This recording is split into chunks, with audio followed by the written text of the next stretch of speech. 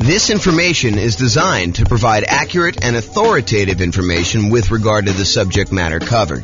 It is offered with the understanding that the presenters are not engaged in rendering legal, accounting, or other professional services.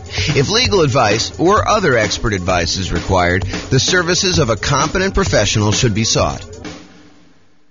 Welcome to the Chesapeake Real Estate Investing and Real Estate Financial Planning Podcast. Learn all about investing in real estate in Chesapeake, Virginia, with a combination of real estate financial planning and modeling with numbers specific to Chesapeake, plus syndicated, more generalized recordings of live and pre-recorded real estate investing classes. Not all of them specific to Chesapeake. Be sure to stay tuned after the podcast for a message from our sponsors. Well, good morning and welcome, everyone. I am James Orr, your host, and today we are continuing with the series we have on how to improve cash flow. And specifically, today we're going to talk about how to improve cash flow during the stage of marketing your property for rent or rent to own. Really doesn't matter. We're really just talking about the marketing of your property that you have that you're rented out. So if you've kind of been to some of the previous classes on this topic, we've kind of broken out the how to improve cash flow into several stages.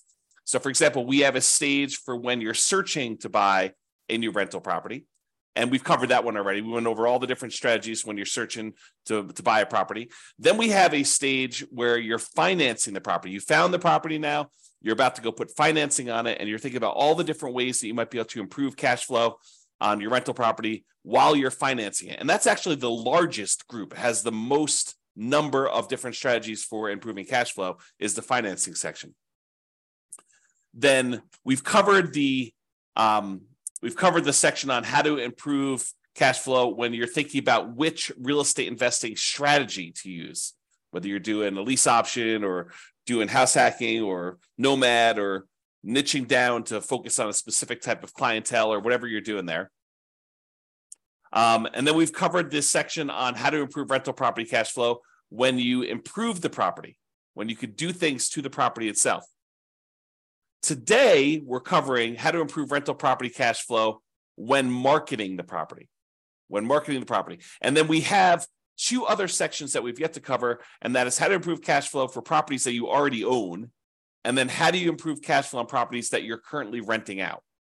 So we'll cover those later on, but today we're focusing in on how to improve rental property cash flow when marketing the property. And honestly, this is going to be a relatively short class because there's really only 4 things that we can do when we're marketing the property to rent to make sure that we're optimizing the cash flow on it. And those are, number 1, make sure that you've optimized the marketing itself, which we'll talk about here in a little bit. Make sure that you maximize the exposure you're getting on your property.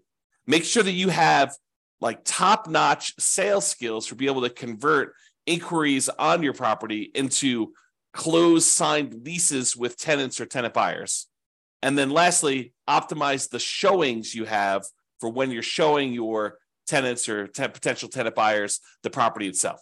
Okay, so let's start off, and there's really not that much to cover. I think a lot of these are going to be obvious, but I wanted to make sure we cover them so that we could be comprehensive because there's about 88 different strategies that we use in order to improve cash flow. Some of them are really obscure and a lot of people are not going to be thinking about them. And then some of them are really, really obvious in your face, but I want to tell you about them in case maybe they're not obvious to you, or maybe you've not thought about them, or maybe you are, you're about to rent your property or you're about to go buy another rental property and you're thinking about the different discrete stages and you're not thinking about these things in advance when you could be preparing for it. For example, maybe you need to do some prep into improving your sales skills, and you should do that early on so that you're not overwhelmed trying to close on a property and get the property marketed and rented and all that other stuff. And you're also thinking, man, I should probably learn how to, become a better salesperson to be able to, get the tenant or tenant buyer in this property converted into an actual signed lease and a profitable rental. So let's talk about this. So optimizing your marketing. And this is really about things like, do you have professional grade photos? I've taught classes before where I show the photos that some people are using on their rentals versus someone who has professional photos. And I ask them, this is actually the same property.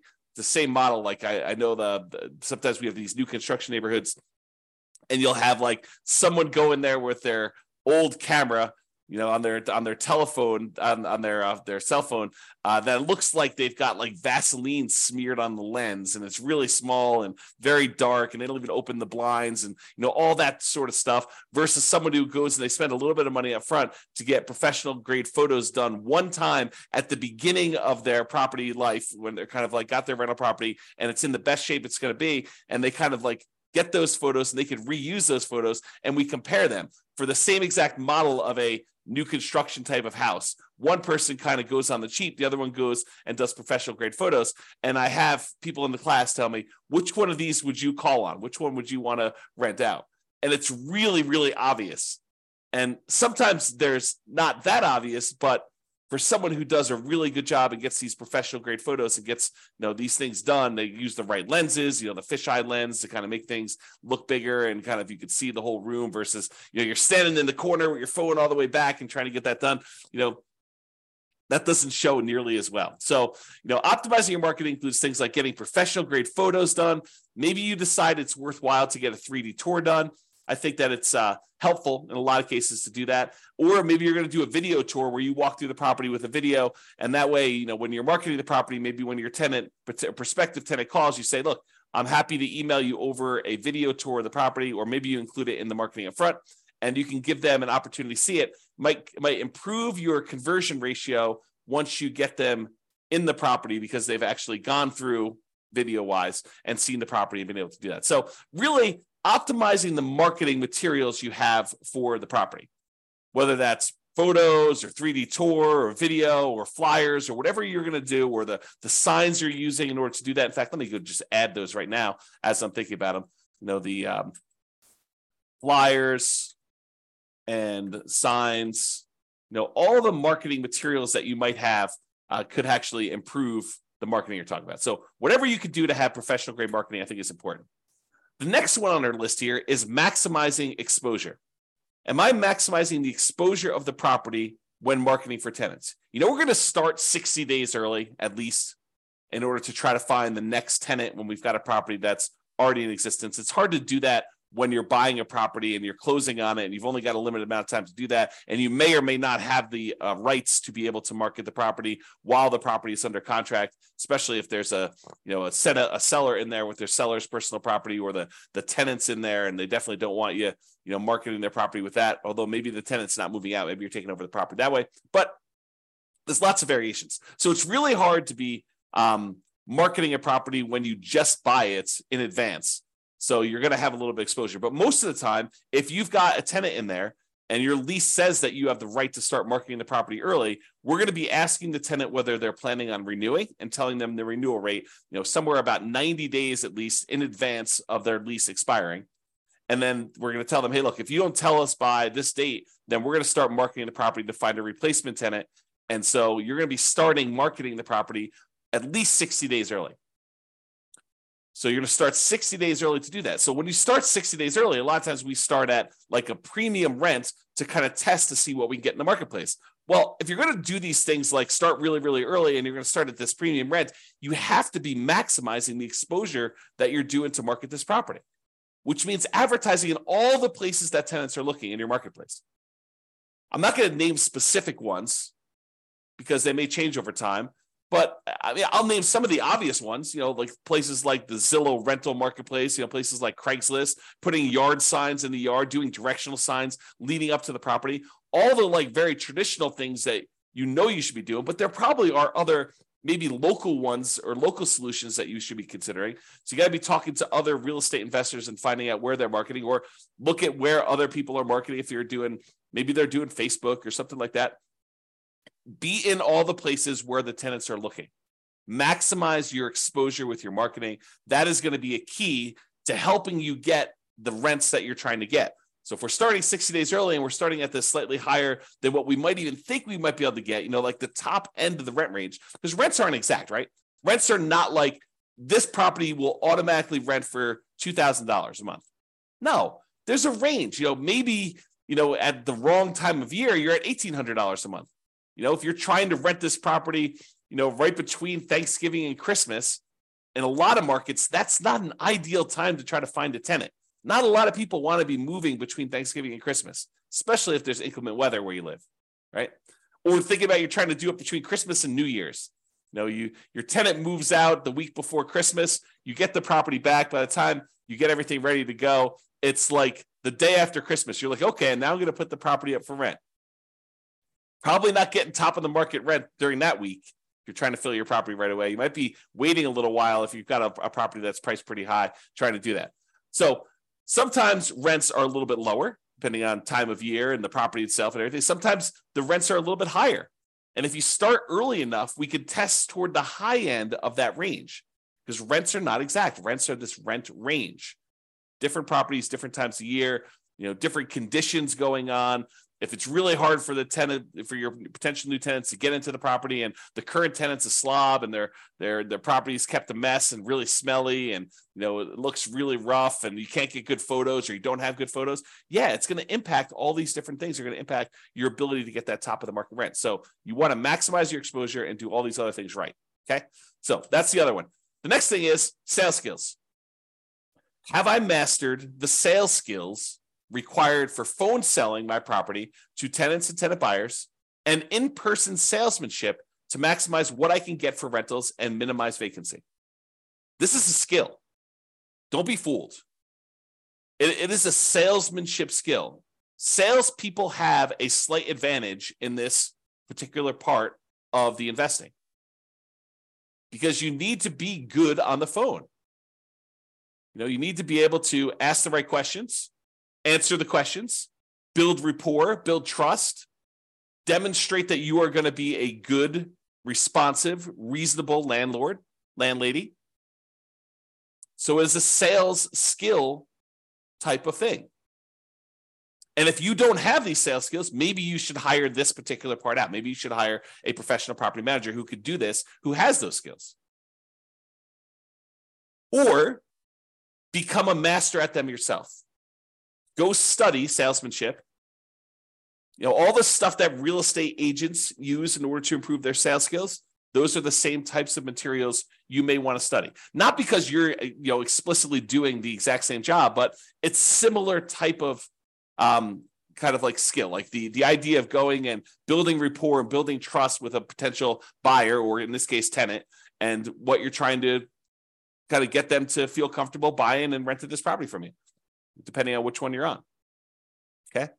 So mastering the skills for on the phone, and then also mastering the skills for when you're in person and you're showing someone around a property and you're answering questions and you're kind of transitioning, you're doing your closing to get them to fill out the paperwork, fill out an application, fill it out correctly, make sure that they're qualified, and make sure that they sign the lease so that you can kind of shepherd them through the whole process. This is a sales skill.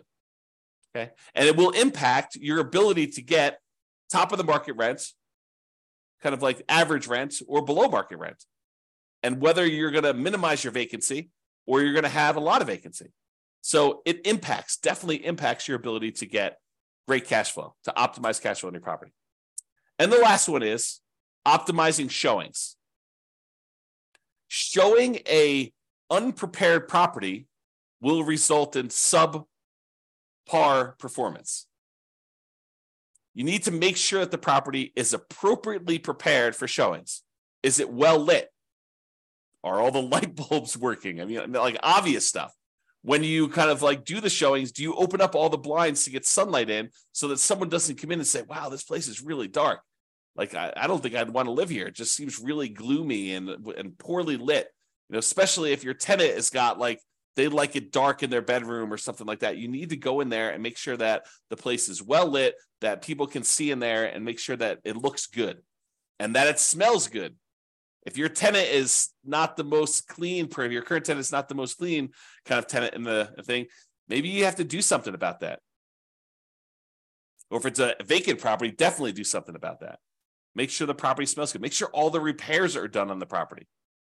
You're setting the tone for the relationship you have with the tenant when you're showing them the property.